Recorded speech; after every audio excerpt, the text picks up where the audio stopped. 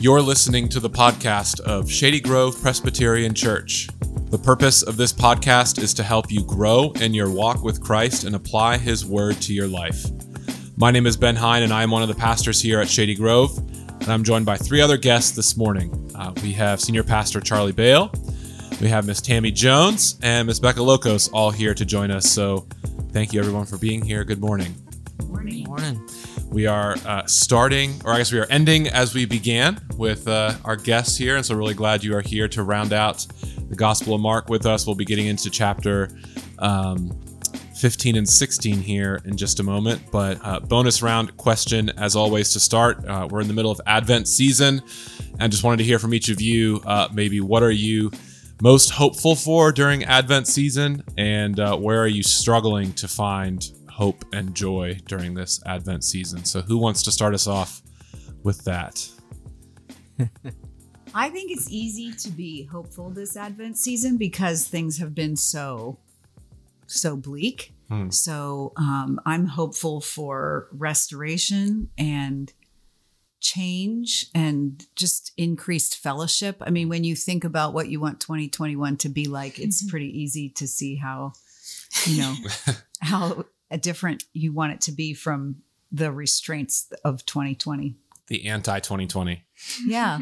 It's not all bad, but I think there's a lot to restore. Yeah, that's good. Yeah. Becca or Charlie? Oh, it's funny. I mean, what we're hoping for, we're sitting around hoping for a shot. I mean, we're all waiting to get this vaccine. I mean, that is kind of weird when your hope is put into a needle. And most people don't like needles, but yeah, I mean, this year's been crazy. And I think there's just a lot of things that we miss probably more acutely than we're aware of. We were kind of sharing in our staff some of those things of just, it just feels like there's a lack of purpose, or we're just trying to get through. We're just trying to grind it out, but it's really hard to have a vision or clarity. It's like, okay, we're building a wall, but both your arms are in slings, and, go tackle the wall. It's like, okay, what are we supposed to really be doing? And I think one of the things we acutely miss is just ministering the gospel to one another, or hearing people minister the gospel to you, where you're reminded of, it's really hard to do that in a worship service, much less if you're listening at home. It's hard for that aspect to really happen. And that's something we truly need, to hear the gospel ministered to our souls. And I think that's something we acutely miss. And so, but, I'm imagining this question. Imagine if we asked this question to the shepherds, that were outside of Bethlehem, and say, hey, how are you guys doing these days with with Advent? What are you talking about? And then blink, the lights come on and everything's turned upside down. And ultimately our hope is when the fulfillment of all of these things that are promised about Advent come to reality. So the lion doesn't lay down with the lamb, and all the animals are not in obedience at this point. And the fullness of the renewed creation, which hasn't even really begun. I mean, until we're redeemed, the creation's not going to be redeemed. So ultimately our hope is ultimate, not proximate. Yeah. Becca? Yeah, I think it's been a good reminder to really hope and think about specific things to hope for, because I feel like this year has been really long, and a lot of us thought things were going to be short and things were going to be better. So it's like, oh yeah, by summer we'll be able to do more, or things will be a little more normal. And so I think it's been good just for me to reflect on, like, things might not, it has taken a long time and it will probably continue, but it's good to hope. But I think specifically I'm hoping just for peace, and that is ultimate, like Charlie said, but also I found that in some ways I've had more time, but it's hard to really, even like when I am still, to really be at peace and not have just racing thoughts, or not be really present with the people I am with. So that's what I'm hoping for this Advent season. Yeah. For me, I think where I'm struggling is I'm definitely finding myself more irritable and impatient, which people were saying like early on was where they were struggling. And I wasn't really struggling with that, but really it's been more acute like the last couple of months. All of a sudden I just kind of really find myself like impatient and irritable a lot more. Just kind of like being like confined. Confined and just to the people you love the most. To the people you love the most. That really get on your nerves at times. And it's just like the routine and the pattern has really just started to wear on me of like over and over and over again of, and so that's been hard.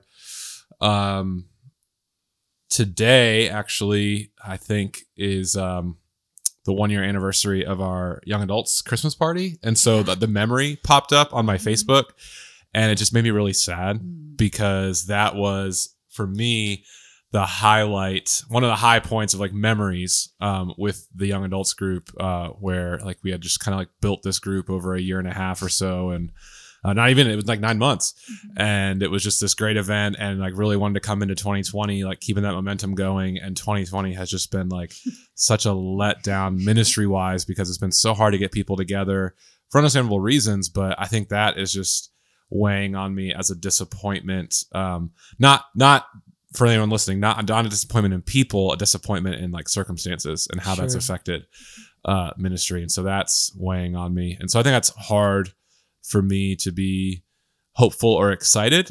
I think it's hard for me to feel excited about anything right now is probably the right way to say that. But yeah, I think just being hopeful that, this isn't everything. It will get better. The Lord is still at work and, we will get through this together and the church will survive and grow and thrive and all of that. And so I think maybe what I'm hopeful for, speaking of that, is I'm hopeful that once this vaccine rolls out that we'll see a real draw in our culture and in our churches of people wanting to get together. But maybe that's being too optimistic. I think there's still going to be a lot of wariness and people will be out of habit and from getting together and all of that. So we'll see, but I'm hopeful for that. So, all right, let's jump into Mark 15 and 16. Here we have what Jesus is coming to his trial, and then he goes, he's going to Pilate, and then he's delivered to be crucified, and then we have the empty tomb and the women at the empty tomb, and then it sort of ends, and we'll get to that question of what's the deal with Mark's ending. We'll get to that at the end, but we have a lot to talk about before then. And so let's jump into this scene before Pilate. One of Mark's, literary techniques throughout his whole gospel is he uses irony a lot. And so particularly in these first 15 verses, you could really probably find a lot of irony in the whole chapter. But in these first 15 verses where he's before Pilate, where do we see some particularly obvious ironies in this trial scene? What do you all think? Where can we see irony in this scene before Pilate? I would say the whole thing is just sad as you read 14 and 15 of the events of Jesus' life, of the disappointment of all of his friends. Peter, at the end of 14, has denied him. And this is one of the people that's closest and has sworn, no matter, even everybody else is going to fall away, but no, not I. Mark just keeps mentioning the chief priest. They're mentioned like 4 times here to really let it be known that this is a good lesson in mob mentality, that the crowd is being played and Pilate is being played. And the ones that are moving, basically the wagging the dog, so to speak, is the chief priests are behind the scenes stirring up the crowd. And they know that Pilate himself, it says, wishing to satisfy the crowd. He's a people pleaser, and he's already had an insurrection before. And so he's been put on notice that, hey, if you do this again, you're going to lose your job. We can't have these Israelites rebelling, these Jews. And so he's being played. And so the irony, the great irony, is that the crowd is screaming for Barabbas, And Barabbas, this murderer, is now released. And he's saying, why? What evil is... I mean, the questions are... I always like looking at the questions. And the questions are you the king of the Jews? And have you no answer to make? Do you want me to release for you the king of the Jews? Why? What evil is this? What has he done? And there's no answer given. It's just they just scream all the louder for him to be crucified. And so mob lust is a scary thing that we can get caught up into. We don't know what's going on behind the scenes, but we can just be following a crowd of people, and the whole crowds are deceived. Yeah. Becca or Tammy? What would the chief priests say that their goal was? I mean, wasn't their goal to find and follow the Messiah? Like, I just find that ironic. It is. You know? Yeah. That's, yeah. They're the ones that should have known him, and they're the ones that are. Right. I think Yeah. you also see it just in, the charge is that he is claiming to be king of the Jews, and that is who he is. And you kind of get that, like, in verse 2, Pilate asks, "Are you the king of the Jews?" And Jesus answers, "You have said so." And so he turns back the question and the charge to say, like, you're proclaiming who I am. And so what you're questioning, you're actually proclaiming. I like that. Yeah. In that instance, you know, Pilate is making the confession for Jesus in a sense. Like Jesus he doesn't say it about himself. Like Pilate says it. It's kind of, the irony there. It was all good insight. I have a few more to add. I made a list of 6 ironies that I could identify. Here is, so one is the one that I think Becca just got at. Another one is the one that Charlie got to. Actually didn't see the one that Tammy had, which is just really more of a funny irony than anything else. You have Pilate here is, it says he's twice amazed by Jesus. So once is here in verse 5, the other one is in verse 44. But it's the same verb. I think in the ESV it says he's amazed, and then in verse 44 it says he was surprised. But in both cases, same word. It's not by what Jesus says, but what he does not say, which I think is kind of ironic. So you have they want this condemned murderer to be freed. When you have Jesus who's innocent of any crime. Fourth, I hadn't really picked up on this previously until I was more slowly reading, but Barabbas, his name means son of the Father. And so you have this, in a way, like the false son of the Father is being freed, and the true son of the Father is being accused and condemned. And I think that is a tragic irony. You have Pilate begins by seeking amnesty for Jesus, but then when he incites the anger of the crowd, he basically is trying to get amnesty for himself by the end. So he begins by trying to get Jesus free, and then by the end, he's basically trying to get himself off the hook. And then 6th, kind of related to that, is the governor, this Pilate character, should be governing the people, and instead it's the people who are really governing him in this instance. So I think there's just a lot of irony and things being kind of turned upside down by the way things should have gone. Anyone else have anything to add to this scene? Just really a lot of shenanigans happening here. Well, the judge, I mean, Jesus is the judge, and the Son of Man, I think that came up in 14. But here he is on trial, being judged, and he has no one. He calls no one. It's not that he has no one, but he calls no one to testify. And just the fact that he's the Word. In the beginning was the Word, and the Word was with God, and the Word was God, and he chooses to say nothing. He could have, what was the song? He could have called 10,000 angels to destroy them, but he could have changed the whole everything, but he didn't say anything. Yeah. That's a miracle to me. Yeah. I would not have been innocent without, saying I was innocent. Yeah. In a way, like his strongest words that he speaks up, at least here in Mark, is on the cross. My God, my God. He doesn't defend himself, and we'll get to that in a minute. But really, that's the one time he really speaks for himself is when he's hanging on the cross and says, my God, why have you forsaken me? Which really powerful, and we'll talk about that here in just a moment. But so we get here to this trial scene, and so we've had, he was before the religious leaders in chapter 14, and then of course we have the entire book of Mark with his where he's really conflicted with the religious leaders. And then he's before Pilate. So who do you think? Okay, let's just take Mark. Okay, how does Mark put this forward? Let's sort of put our blinders on for the other gospels. But who do you think, according to Mark, is to blame for Jesus's death?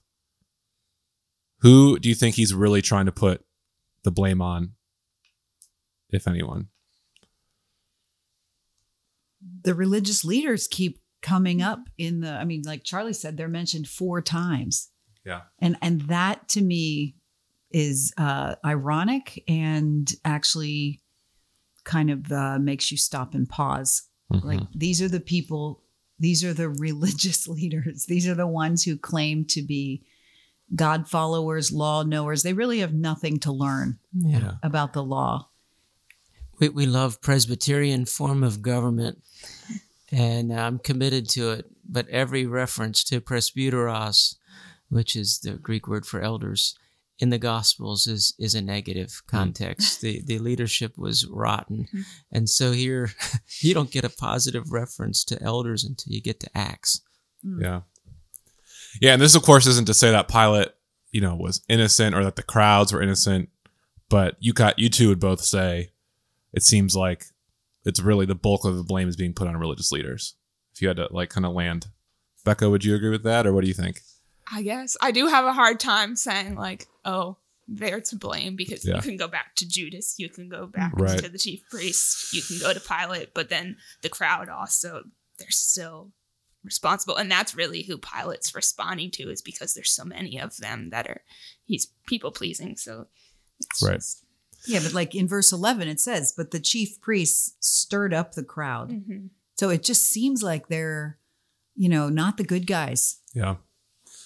Well, and we'll see this in just a moment, but when he's hanging on the cross, I think the principle, if you had to say who's to blame, kind of principally might be religious authorities. But by the time he's hanging on the cross, I think we are meant to see that we are all implicated in it, right? So the bystanders are walking by and shaking their head. Mm-hmm. The authorities, the Roman governing authorities are the ones carrying out. So they're responsible. Religious leaders are responsible. The disciples are responsible because they just flee and abandon. And so I think when you see everyone being caught up in the scheme, I think Mark is also trying to say no one is innocent here in this. Even Peter, right? If you were watching a movie and this was unfolding and Peter, his best friend or one of his closest friends, ditches him, you would be like, no, that's wrong. That script is not written right. Right. So it is all, yeah. Yeah, when you get to verse 40, you see who's stuck with him. Yeah. It's the women. Right. There's not a guy around. I mean, we don't even have a mention of John in Mark's account, but it just says there were women looking on from a distance, and it names 4 of them. The only positive guy reference you get is Joseph of Arimathea. Yeah. Who was a member of the council, no less. And then the other one was the centurion, who is this hardened soldier who's seen people There's die. Another great irony. Yeah. Right. That's a huge irony that it's kind of the exclamation point on Mark, and how it begins with he's the gospel, and it says the Son of God in verse 1 of Mark, chapter 1. And then at the end, this is what you get. And in between, it's all Son of Man, Son of Man, Son of Man. But bing, this is the Son of God. Yeah. One thing, it's hard, you want to, we're going to have to get into this a little bit too when we talk about the ending of Mark. Mark is sufficient and true and authoritative in everything that he says, because he's scripture, but it is helpful to look at, in this case, some other historical information about Pilate. And the gospel writers kind of portray Pilate as being a little bit like, what's the word that I'm looking for? Maybe like absent-minded or just sort of like aloof, like, and not really, just maybe indecisive. But some other writers, Josephus and Philo describes him as being inflexible, stubborn, and cruel, are the words that Philo uses to describe him. And so you kind of have maybe some different pictures, but I was doing some reading on Pilate. Pilate had experience with Jewish protest. I forget what it was that he did previously where the Jewish people had come and like had a strong protest, and he realized they weren't going to budge. And so he like had experience with this before. And so that is kind of like factoring into, I think Pilate's response here is like, he's seen this before from them and like nothing he can do. There was something, where he had a decree, and then according to one of these historians, all the Jewish people he said, if you don't do this, I'm going to kill you. And so all the Jewish people got on their knees and exposed their neck and said, all right, do it.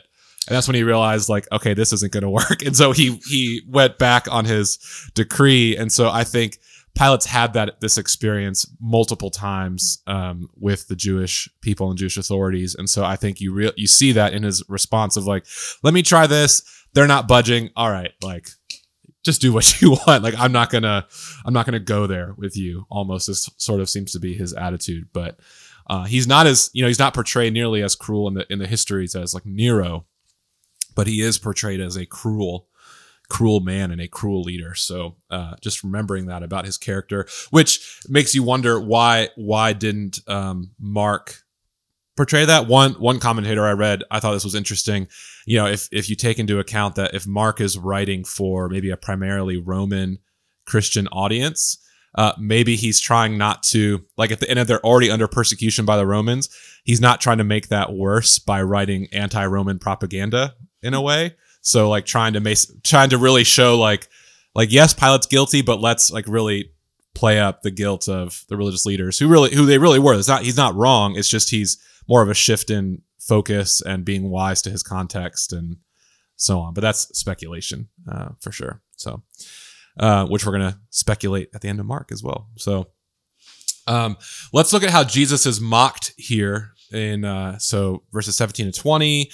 Verses 29 to 32. And then I guess you could also go back to chapter 14 a little bit and see how he's mocked there. But what would you say, for what particular things is he being mocked? And what do you think Mark is showing in this account? So maybe it would just be helpful real quick for those who are listening. Let me just look at 17 to 20 and 29 to 32. So 17 to 20 is where the soldiers are putting on the cloak and they're making the crown of thorns and they're mocking him saying, "Hail, King of the Jews." And they're striking him and so on. And then 29 to 32 is, it says, those who passed by him derided him, wagging their heads and saying, "Aha, you who would destroy the temple and rebuild it in 3 days, save yourself and come down from the cross." So also the chief priests with the scribes mocked him to one another, saying, "He saved others, he cannot save himself. Let the Christ, the King of Israel, come down from the cross that we may see and believe." So you have, in the first instance, you have the Roman soldiers mocking as, King of the Jews. And the second one, you have really the Jewish people mocking him for not truly being the Christ. Otherwise he would save himself. So what particular things is Jesus being mocked for, and what do you think Mark is trying to show us in these dual accounts of being mocked? Go ahead, Becca. Oh, well, I think some of the irony comes back in again because he is, like you said, by the rule, he's being mocked for being the king, and they dress him in the royal colors and they put a crown on him, but it's a crown of thorns, and then they mockingly bow down to him, but he deserves all of that, and that is who he is. And then I think, and then they're mocking him also for his weakness, for not fulfilling you've prophesied all of these things, you're not doing it, without realizing that he's fulfilling them by what he's doing right then. And I think for me, it really, the way it's described and the emphasis on the mocking rather than just the physical pain of what he's going through kind of helps you implicate yourself. Like, I could be saying this, I would perceive this as weak. I would wonder why he's not speaking up. Yeah. That doesn't seem like justice and truth and things like that. And so it's a powerful description. I would encourage people to like listen to it being read, because I really appreciated that. Yeah. Tammy. Well, both of the statements that they say in their mockery are true. Hail, King of the Jews, and he saved others. He cannot save himself. I mean, he saved others by this act, you know. So the irony is rich there too. And I just kept thinking of Philippians 2 that says every knee would bow and every tongue would confess that Jesus Christ is Lord. So like the first one you read, I'm sorry, it's the top in my Bible, when they're kneeling and worshiping, pretending, you know, mocking him. They're going to do that again someday. And that's helpful to remember. But like Becca was saying, it's easy for me to implicate the others. And I just can't believe there were people who were passing by. What's that about? Like, was this kind of crucifixion ordinary enough that verse 29 says those who passed by wagging their finger at him? Was that like so normal that they would just... Not only was crucifixion well known, but messiahs were as well. There were plenty of people who said they were leading messianic movements who were crushed by the Romans. And so in some ways there's I'll look another one kind of attitude. So, yeah. When you think about heaven and the angels that do his bidding and do his will perfectly, and so Jesus is in the palace in heaven and in the headquarters, the real headquarters, he's worshiped perfectly, and then he comes here, and we're just given a snapshot of them pulling him inside. And this is what into the palace, and this is how the insiders want to treat him, and they're roughing him up. And, you know, it says it's a whole battalion. So this is like hundreds of people, cohort, 600 people. And they're just showing what man is capable of in their rejection and hatred. And really the Psalm 2 of, you know, these different... the leaders come together against the Christ and against the Lord, and they're just wanting to get rid of this government. And they,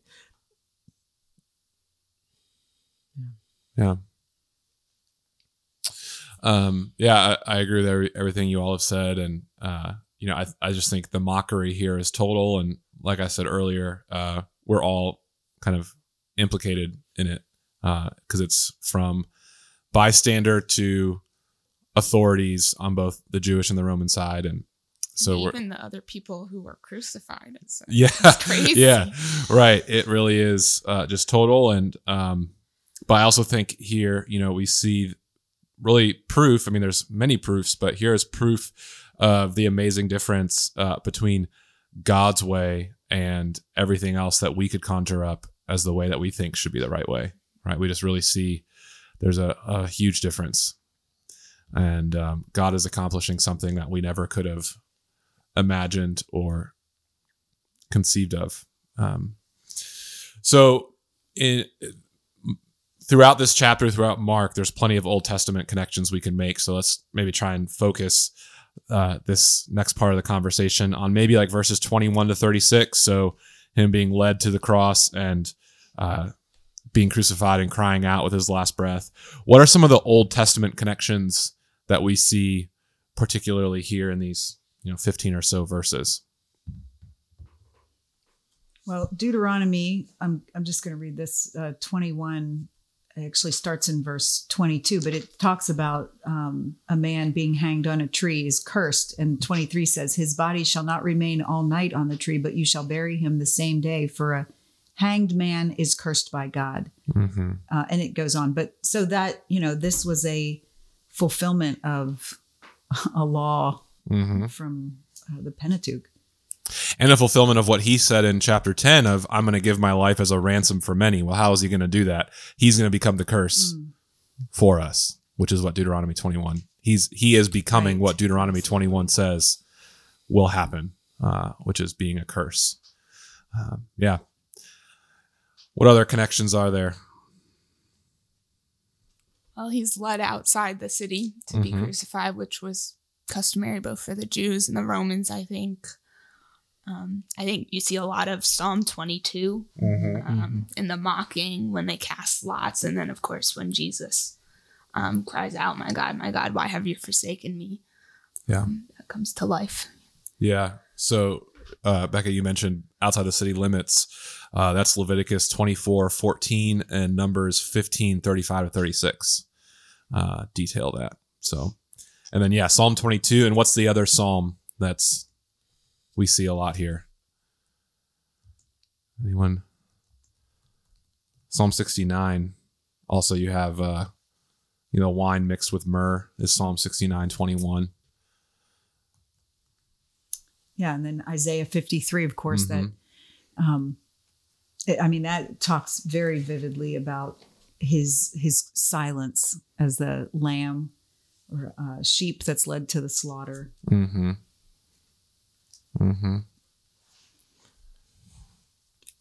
Also, even the darkness, I guess, has definitely, you have different examples of God controlling darkness or darkness at odd times throughout the Old Testament. When part of the plagues in Egypt, there was darkness as an act of judgment.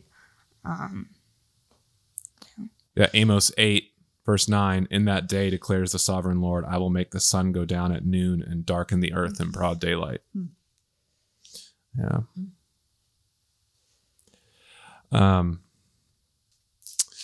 So his my God, why have you forsaken me? Psalm 22.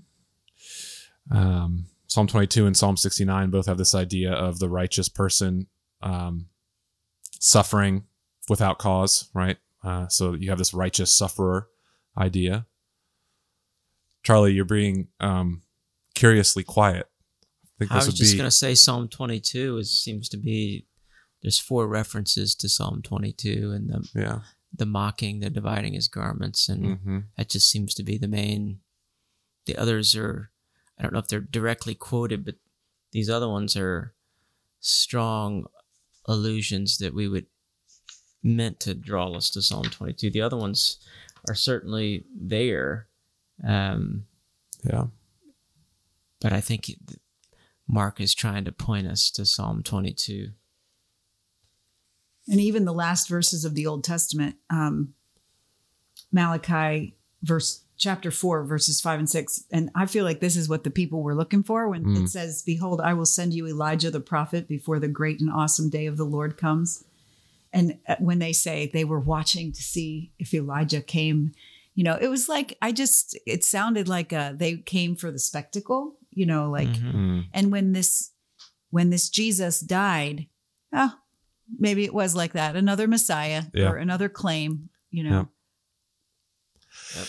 Yeah. You have, just speaking to that real quick, I was going to mention earlier about, messiahs and these sort of revolts, messianic revolts being common. When Barabbas is described here, where does it say this about him?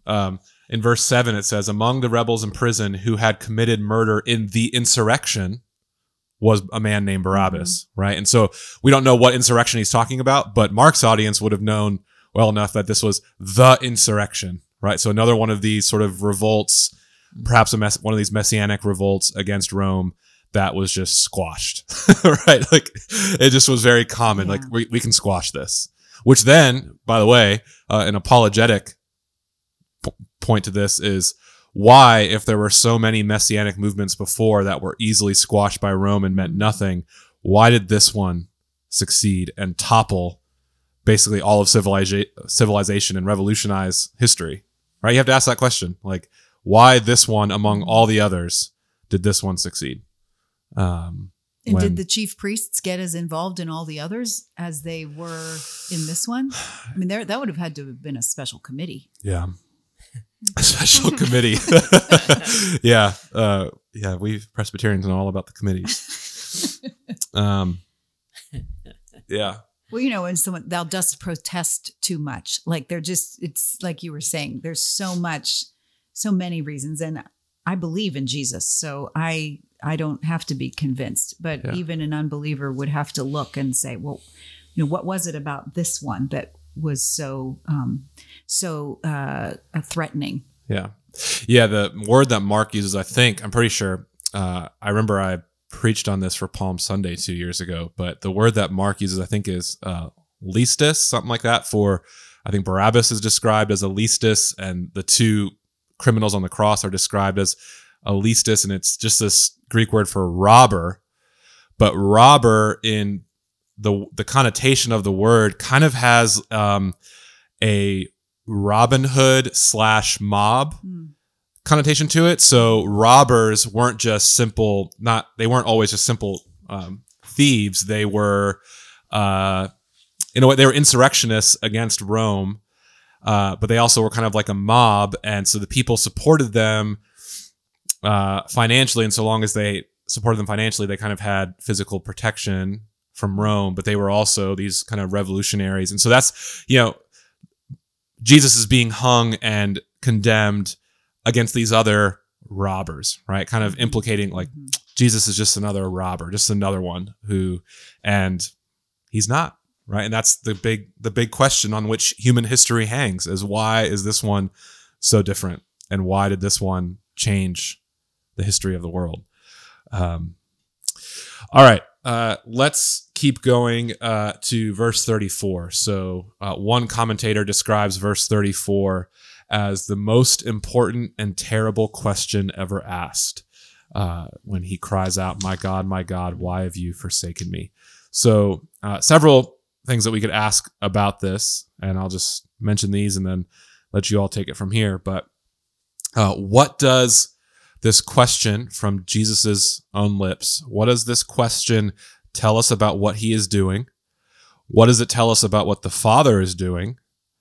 What is really the answer to Jesus's question? And then how can, looking at Jesus here, how can this help us when we feel alone and forsaken by God? So, who wants to start?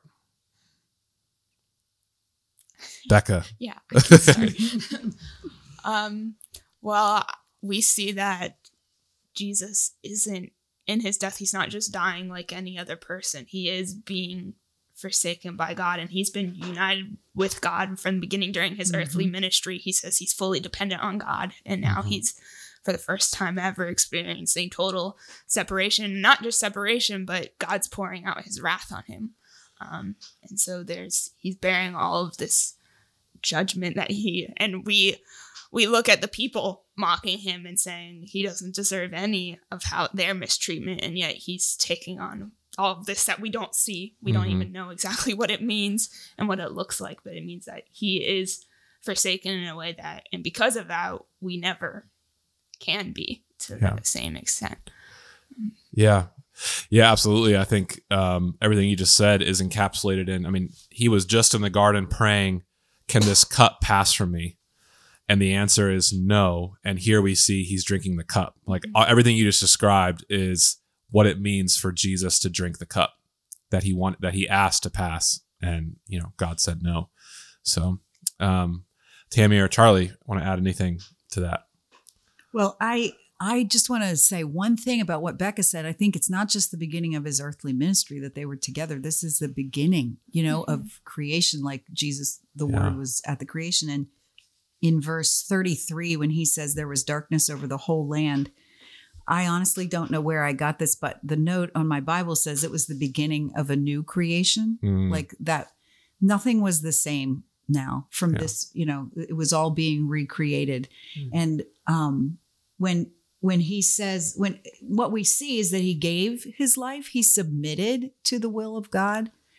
And in so many times earlier, why didn't he say anything? Or why did he let them release Barabbas, who was clearly so guilty? That's different. Like, he didn't lose his life for me. He gave his life, submitting to God's will.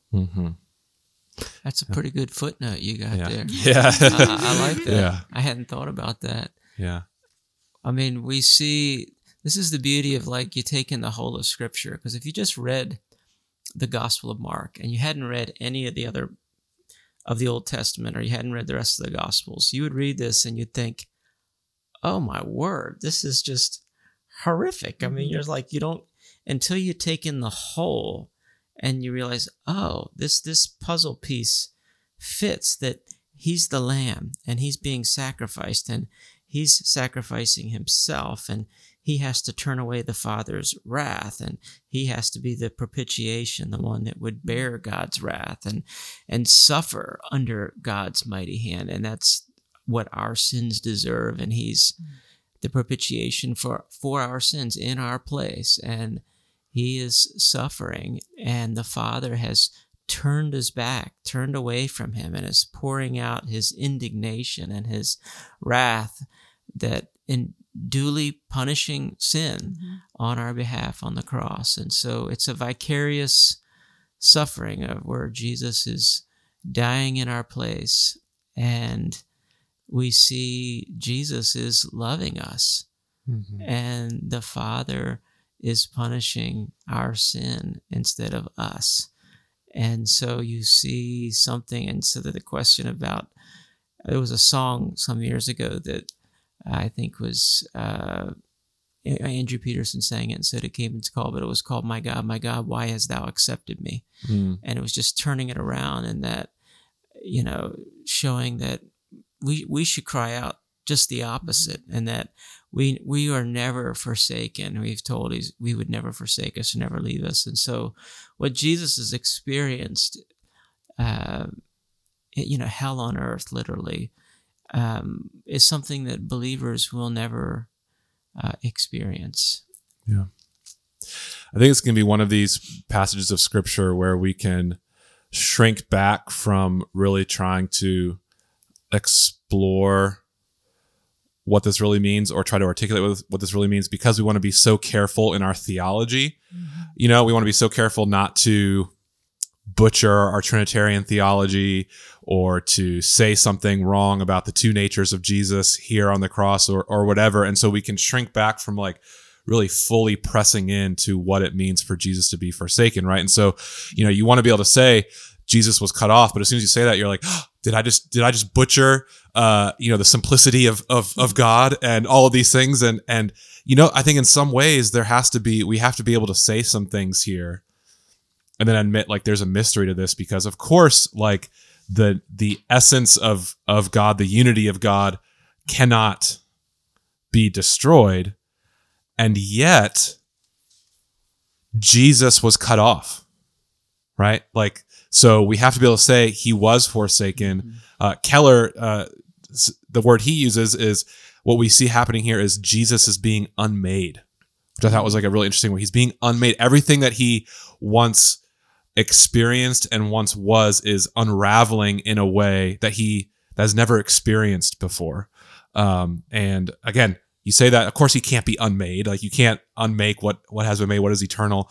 But there's something happening here and really pressing into the fullness of that. Jesus being cut off, the relationship between the Father and the Son, back being turned, darkness being experienced, weight of sin of the world coming upon him, no longer feeling the Father's love and acceptance in that moment, but feeling full rejection. Like, we have to be able to say those things without, not without fear, but acknowledging we don't really know everything. Like, we can't say everything about everything in this moment, but we have to be able to say these things, because I think that's what Scripture is telling us Jesus is fulfilling, is being cut off for our sake, so that we will know that we will never be cut off, right, by God. And that's just, I know for me, that's always my reaction, is like, did I just say something wrong? And so I kind of shrink back.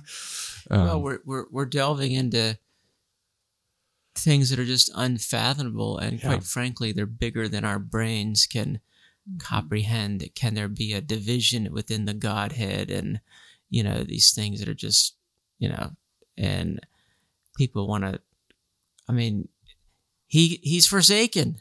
Yeah. He's crying out that he's being forsaken by God the Father. He truly is not just feeling forsaken. He is being forsaken. And the reality is there isn't an answer to his question. Right. There's no reply back from God. And you think of, God is constantly affirming he can't help but delight in his son, right? He speaks twice during his earthly ministry that this is my beloved son. And he's not saying that here. Yeah. I think it's good looking at the question and knowing that it points back. It comes from Psalm 22, and a lot of the Psalms, well, all of them, but they're given also as a way for us to voice our own experiences and to cry out to God. And so that is a psalm that we can read, and we can, like Charlie was saying, we can feel forsaken, but we never are. Jesus actually was. And so the answer to Jesus is you are forsaken, and it's for them. And the answer for us when we cry out, my God, why have you forsaken me, is that we are never forsaken. He has already forsaken his son for us. And because of that, right, the Father gave everything when he gave his son. And so why won't he also, I think it's in Romans, right? Why won't he also give us every good thing? We have become his child because he gave up his child. Yeah, Amen. Absolutely. Can't put it better than that. Yeah, I don't like reading this section, but it doesn't have to do with my theology. It has to do with my shame is so evident, and the innocence of Jesus is so, I mean, he was, I say wrongly, he wrongly took the punishment, but it was right because it was punishment. Certainly it was my sin. I'm sorry, I don't know the author of this, but the sin is expensive. Great footnotes. Nice nuggets. Sin is expensive. Who is paying for yours? And I think what I see here, just in studying this, is the reminder that my sin was expensive. And every little sin, that's all the quote unquote little sins that I can quickly excuse, not the big murderers, those are clearly expensive, but my sin is just as expensive. And this is the payment. This is the consequence of that. And I don't like that. It's ugly. It doesn't fit nicely under the Christmas tree with a big bow. Yeah.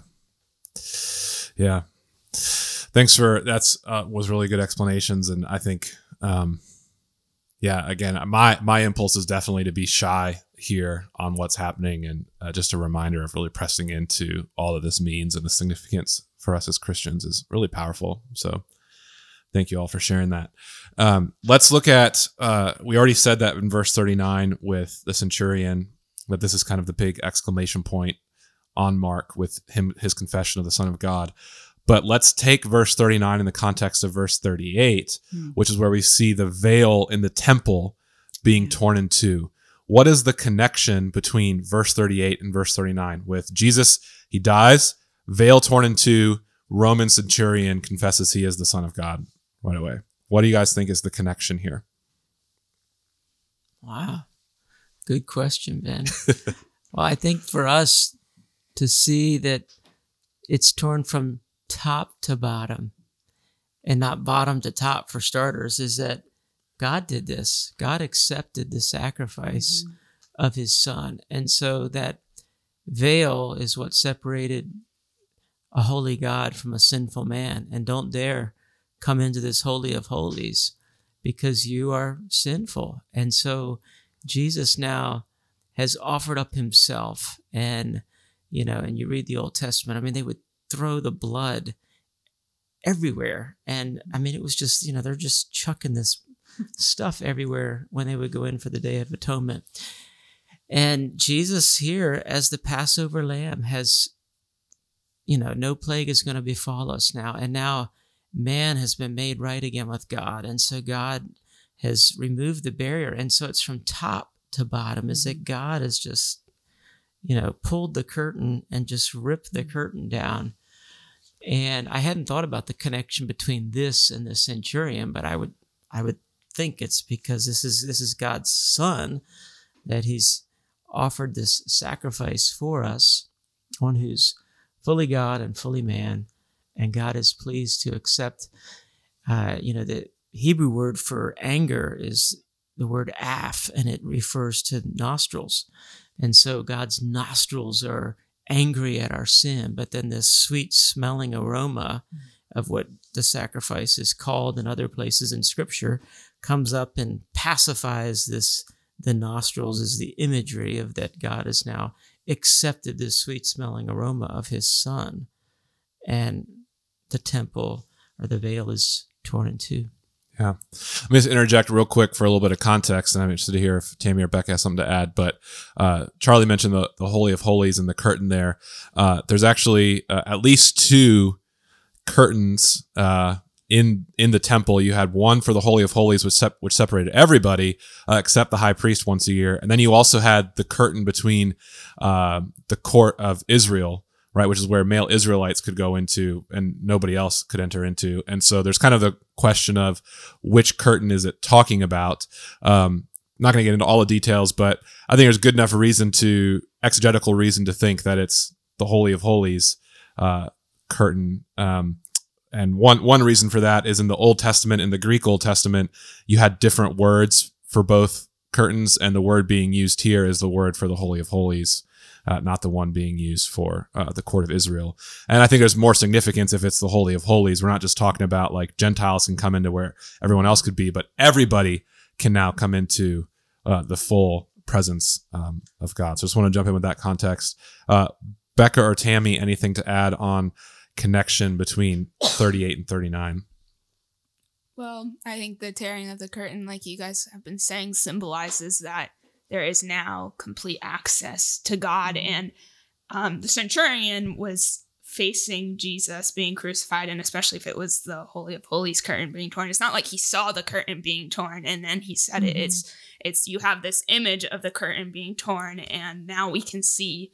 And then you have the centurion who now he sees. He sees who Jesus really is. And he saw how he died, right? And he had seen probably hundreds of people die. So I love the fact that the curtain was torn. And one sermon I listened to, the 3 o'clock is when the ninth hour, right? From the 6th to the 9th. And that would have been the hour that the sacrifices were being made in the temple. So there's my background's in theater. And I was saying to Jeff this morning, can you even imagine being in the temple, doing your sacrifice, and that curtain rips from top to bottom? There had to be a Pentecostal. I don't know. Maybe they didn't know what it meant, but it just gave access to, like you were saying, it widened the. Your TV show should cover that, Yeah, I hope so. Yeah, I hope so. It was a place of teaching. It was a place of worship, community. We know that about the temple, and then at the cross, God expanded the temple, and now He says in Corinthians that our bodies are the temple of the Holy Spirit. We could spend weeks discussing the significance of the curtain being torn, but let's not miss the. Yeah. And I think as you were speaking, I was even just being reminded of what, this huge discourse that he had about how the temple, it's done. Right.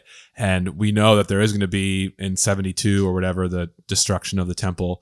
But in a way, everything that he said about the temple's done, just came true, because it's like you're in there and it's like the whole reason why the temple is set up is to try and get access to God, covered access to God. And you're in there, like you said, you're making your sacrifices, and all of a sudden the thing rips and like it's exposed now. And you're like, oh, guess I don't need this anymore. What's the point in all the sacrifice if that thing is just ripped in half and is fully exposed, access to God? I think another thing that this shows us is Mark has been huge.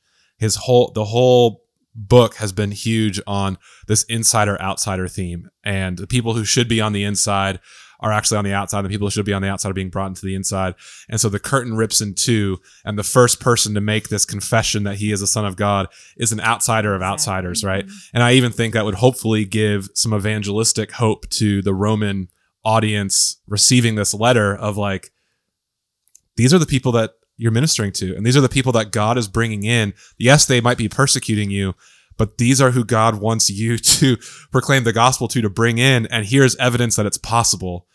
Even a Roman centurion confesses that he is the Son of God, And so I think there's just so much here. And then even thinking, how does that apply for us? Who are the people that we think are a lost cause? But God is trying to tell us, like, no, this is who I'm after, these people in your life who you think are a lost cause. So, a lot here that we could get into. Let's go into chapter 16 real quick. So we're going to talk about a couple of things. In verse 7, you have the angels telling to the women there. The angel says, "Go tell his disciples and Peter." Right, we've talked about this before. Go tell his disciples and Peter. What is the significance here of that assignment the angels are giving? Go tell his disciples and Peter. What do y'all think? It's a great verse about shame and gospel encouragement that Peter would have thought, not even a disciple, not even worthy of anything. And, who am I? And that the message is marked out for him singularly. Like, we need to hear that because we're like Peter ourselves. Yeah. So from the time Peter denied Christ in the end of 14, we don't hear about him at all. Can you imagine those days must have been the most difficult, dark days for Peter. So I'm assuming, that he was hearing, he knew what was going on, but the grief that he would have carried would have been, I would question whether or not he even considered himself still a disciple, like would Jesus have even wanted him to be there if I know they didn't expect the resurrection, but, was there any hope for me is what I think Peter was probably asking. And the answer is yes. I mean, most people think this is Peter's discourse to John Mark, and that John Mark is taking good notes, and that the Gospel of Mark is heavily influenced by Peter. Yeah. This is the only gospel that includes this and Peter comment. Yeah. Becca, anything to add? No. I think you guys covered it. And, Jesus had said in chapter 14, I'm going before you to Galilee. And, now there's the promise that he is going before us is true. And it's even true for Peter, who was a colossal train wreck.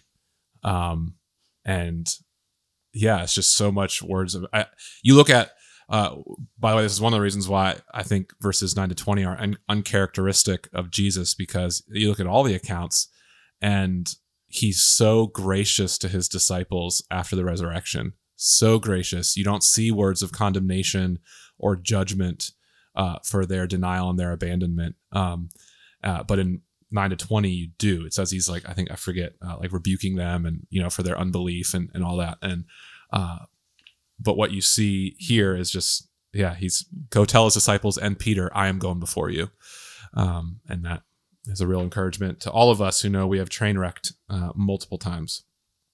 So, well, let's, for those who are listening, we're going to get into a little bit of what could, I guess, be maybe a bit of a nerdy discussion here. But I hope if you continue listening, you will get some good insight, not just on Mark, but maybe how to weigh some biblical evidence when you're discussing, is something original or not, and what does that mean? So if you're following along in your Bible, hopefully you have some good notes that show you that verses 9 to 20. So if I'm looking at my ESV right now, it says some of the earliest manuscripts do not include 9 to 20. And so then it kind of raises this question of, do we include 9 to 20? Do we include it as authoritative? Is it a part of canon? Is it legit on the same level of the rest of Scripture? And I think there's actually kind of three questions that could be asked here about, this section of Scripture. And the three questions are this. Number one, is chapter 16, verse 8, the original ending or not? Okay. Is verse 8 the original ending or not? The second question is 9 to 20 original or not? Is 9 to 20 original or not? And the third question is, if we say no to question 1, if we say that verse 8 was not the original ending, what can we determine what the original ending was? So in other words, you could say 8 is not the original ending. 9 to 20 is not the original ending. So what was the original ending? I'm going to go for no for all three. Well, let's talk about why. Let's talk about, so I've changed my mind on this. Coming into this, I had just kind of always heard and loosely studied that verse 8 was the original ending because Mark was leaving it open-ended to elicit a response of faith from the audience, because verse 8 ends with the women fled, they were in fear, they were trembling, astonished, and they said nothing to anyone for they were afraid. And it was supposed to, I always heard it was to elicit this response of, will you respond with faith? Because they responded with fear, sort of. And so that's just, okay, so verse 8, and then I come into it, and I've actually changed my mind now. And so I don't know, Tammy, you said beforehand, don't call on you, at least not first. Becca, I don't know if you want to add anything, or if this is just going to be maybe a little bit of Charlie and I kind of going back and forth. I think Charlie and I ultimately end on the same point, end on the same page. I think it'd be good for people to hear, like, how do we weigh evidence here, and what are some of the reasons why we come to our conclusions? Well, I know you did a lot of homework on this, so I'll let you mainly talk about it. But I think when you look at verse 9 of the text, and all of a sudden Mary Magdalene has already been referred to 3 times. In chapter 15, twice we're told, verse 40, verse 47, and then 16:1. So we get Mary Magdalene 3 times. And now you're telling me in verse 9, oh yeah, she had the one that had cast out 7 demons, this, what do you call it, like a red herring? I mean, it's like, or something. It's like, this does not fit the argument. Like, she's already been mentioned. We're already. It introduces her like a new character. Yeah, but we already are familiar with her. Yeah, and so that doesn't work. And then there's no subject in verse 9 in the original, and it's assuming us applied that Jesus has been the subject of verse 8, which he's not. So that doesn't fit. And so then when you look at just the text itself, and you're thinking, okay, where does anybody drink deadly poison, and it will not hurt them? Like, some of the things they just don't, we're not seeing. The other things you could make a reference to, but that is just bizarre. Yeah. So I think even though the majority of manuscripts have verse 9 to 20, the majority is not the earliest. And so smaller usually means earlier, and things get added onto over time. So the earliest manuscripts, several of the biggies, don't have verse 9 to 20. So for me, I couldn't, and this is where I would say the same with John 8, 1 to 11, with the woman caught in adultery. I would never preach this, because to preach the word of God. I would never preach John 8, 1 to 11, because I don't believe it's in the original manuscripts. I don't believe I think the story may have actually happened, but I don't think John wrote the story about the woman caught in adultery. So I would never preach it. So you have to be consistent. Like, if you really believe that this is the word of God, then you would be bound that you must preach it if you're preaching through John. But the flip side is, if you don't believe it's the word of God, and in the original manuscript, this is what Mark wrote down, then you're by conscience would not be allowed to preach that. And so I would not preach the long ending of that. Now, the question you're asking, Ben, about then, I'm just much more open-ended as to, it seems like too abrupt of an ending in verse 8. So I'm just more of like, I don't know what happened to the very end of Mark. There's different hypotheses. I don't know. Yeah. Well, I did some homework, because I was actually kind of surprised at what I was finding. And I did change my mind on this. And I realized, I kind of had this binary question of, is verse 8 the ending, the original ending, or is verses 9 to 20 the original ending? And I realized, like, that might be too binary of a question. Maybe there was another, like, an extended ending that we have lost, which then gets into, okay, so verse 8 is what we have, and it's sufficient for us with what we have, and which is why we then also need, Matthew and Luke kind of rounding this out for us. So I thought that verse 8 was the original intended ending. And so let me give you a couple reasons why, scholars argue against 9 to 20. And then I'll talk about why some scholars argue for verse 8, and then why some others think neither of those are persuasive. So like Charlie said, the 9 to 20 is not in original earliest manuscripts. Our oldest manuscripts of the Bible, which would be Codex Vaticanus and Sinaiticus, don't have it. Clement of Rome, Clement was a disciple of John, right? So he's, late 1st century, early 2nd century Clement. You said disciple of John? I mean, Polycarp was a direct and then Clement was of Polycarp. Clement was Polycarp. Yeah, okay. So 2nd generation disciple from John. So very early. Clement of Rome, Origen, also very early, show no awareness of verses 9 to 20. Eusebius, who's an early church historian, Jerome, another early church leader, they argued that 9 to 20 was absent from their earliest manuscripts. And so there's a lot of other evidence that just says this is not early. We're probably talking was added maybe 130, 140 AD. It was kind of like when you start to see it being added on to Mark. And as Charlie said, verse 9 is also a very strange transition from verse 8. Mary's introduced in a way that just doesn't make sense. And so it doesn't seem to fit. And so it points to this is probably not the original intended ending. And so then many good scholars today would respond and say, so that makes verse 8 the original ending. And one of the main reasons that's put forward is not necessarily because of textual evidence, but because of what they think Mark is trying to force on the reader. So they'll say something like, well, this sober ending in Mark demands that readers think about the cross and think about discipleship and what that means for their life, rather than taking refuge in a victorious and triumphant Savior. Or they'll say, since original Jewish disciples didn't get the message, this is meant to be open-ended for all those who will receive the message from Mark. Or others will say, the women responded in fear. Mark is trying to say, well, you respond in faith, right? And these kinds of things, like trying to push a response on the reader. But a lot of scholars today, well, not a lot, I think there's a strong minority, are now pushing back against that and saying, that's really more of a modern literary technique. You don't really see ancient writers leaving open-ended to force a response from readers. That's more of a modern literary thing. And so we're forcing a modern technique on an ancient text. So they'll say that doesn't really work. And so one example is James Edwards, who I've used a lot.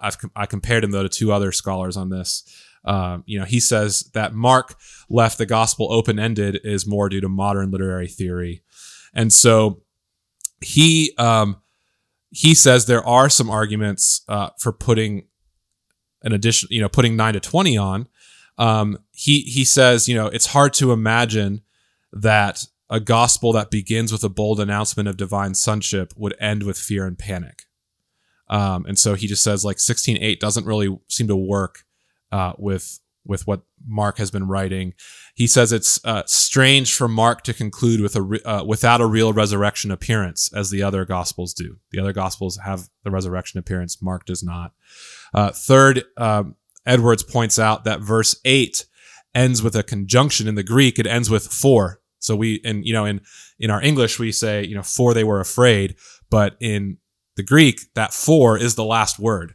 And Edwards says in all of our surviving kind of ancient Greek books, there are only 3 known examples of other books ending with a conjunction like this. And so, Mark doesn't do it anywhere else. The other gospel writers don't do it anywhere else. And so it kind of just leads us to think it was broken off or incomplete.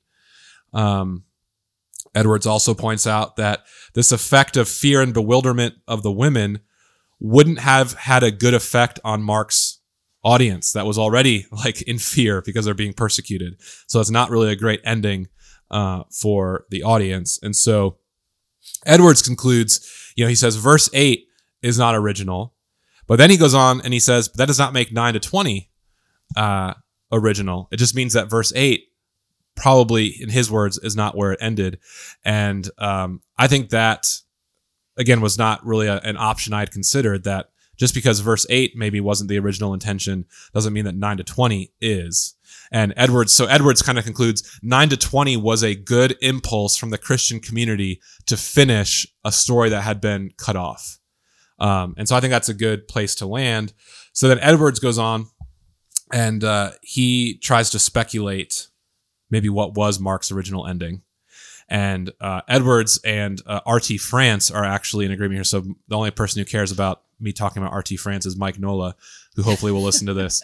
But James Edwards and R.T. France agree on this, that Matthew parallels Mark very strongly up until Mark ends here. And so both James Edwards and R.T. France say that Mark's original ending is probably much like Matthew 28, with a resurrection appearance, Jesus passing on authority to his disciples and giving, a great commission to them. And so that's their speculation is Mark had ended with that. Matthew got then his chapter 28 from Mark, but then we lost that piece from Mark somehow.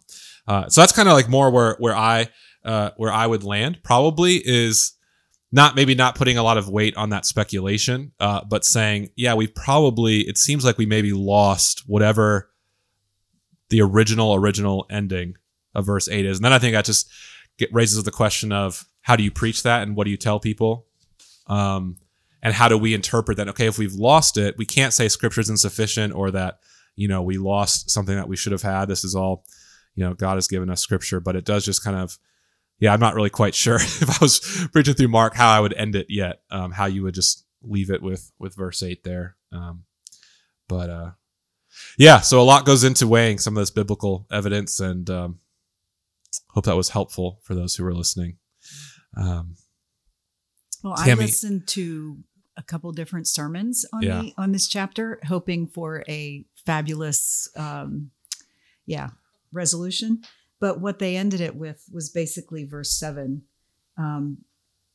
Verse 6 and 7, he is risen. And they just ended with, what does the resurrection mean for us? And I love that you asked the first question, what are you most hopeful for this Advent season? The resurrection. I mean, that's, in just studying this, what I kept hearing, what I kept reading was, what does the resurrection mean for us as Christians? Yeah. And as we dig into that, there is nothing but hope this Advent season or any other day, right? But just as we consider the price that Jesus paid, but the fact that he included Peter, he includes me, and the resurrection is really where it ends. Yeah. We have to do something with that. The fact that he used women is awesome in my mind for, reasons of, I think it's obvious, I love that he included them, but if this story was made up, he would never have included them. Right. So just all kinds of reasons that it's, it's authentic and it's a game changer. Yeah. Yep. Absolutely. Well, how did you all enjoy going through Mark by podcast? Did you like doing this? Yeah. Yeah. I did.